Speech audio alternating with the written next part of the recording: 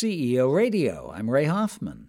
As founder and 22-year CEO of Cherry Hill, New Jersey-based CoreCentric, Doug Clark is rather proud of something that one of his board members, a fellow who had run a major HR firm, told him at a meeting last year.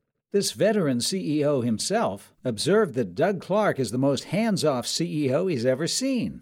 That approach, Clark says, comes from a piece of advice he got from a senior executive at the long-ago Philadelphia brokerage firm, Drexel Harriman Ripley. He sat me down one time and he said, Doug, I'm going to give you how you'll be most successful. And I probably took it to limits that he never expected. But he said, when you're going to hire somebody and it's for a specific discipline, just make sure that they're better than you are in that discipline. Got that? The second thing he said was they got to have the authority to make decisions on their own. He said if you do those two things, they'll probably be successful. And if they are successful, make sure they get the credit for it. Pretty simple. More about Doug Clark on CEO Radio at radio.com. I'm Ray Hoffman.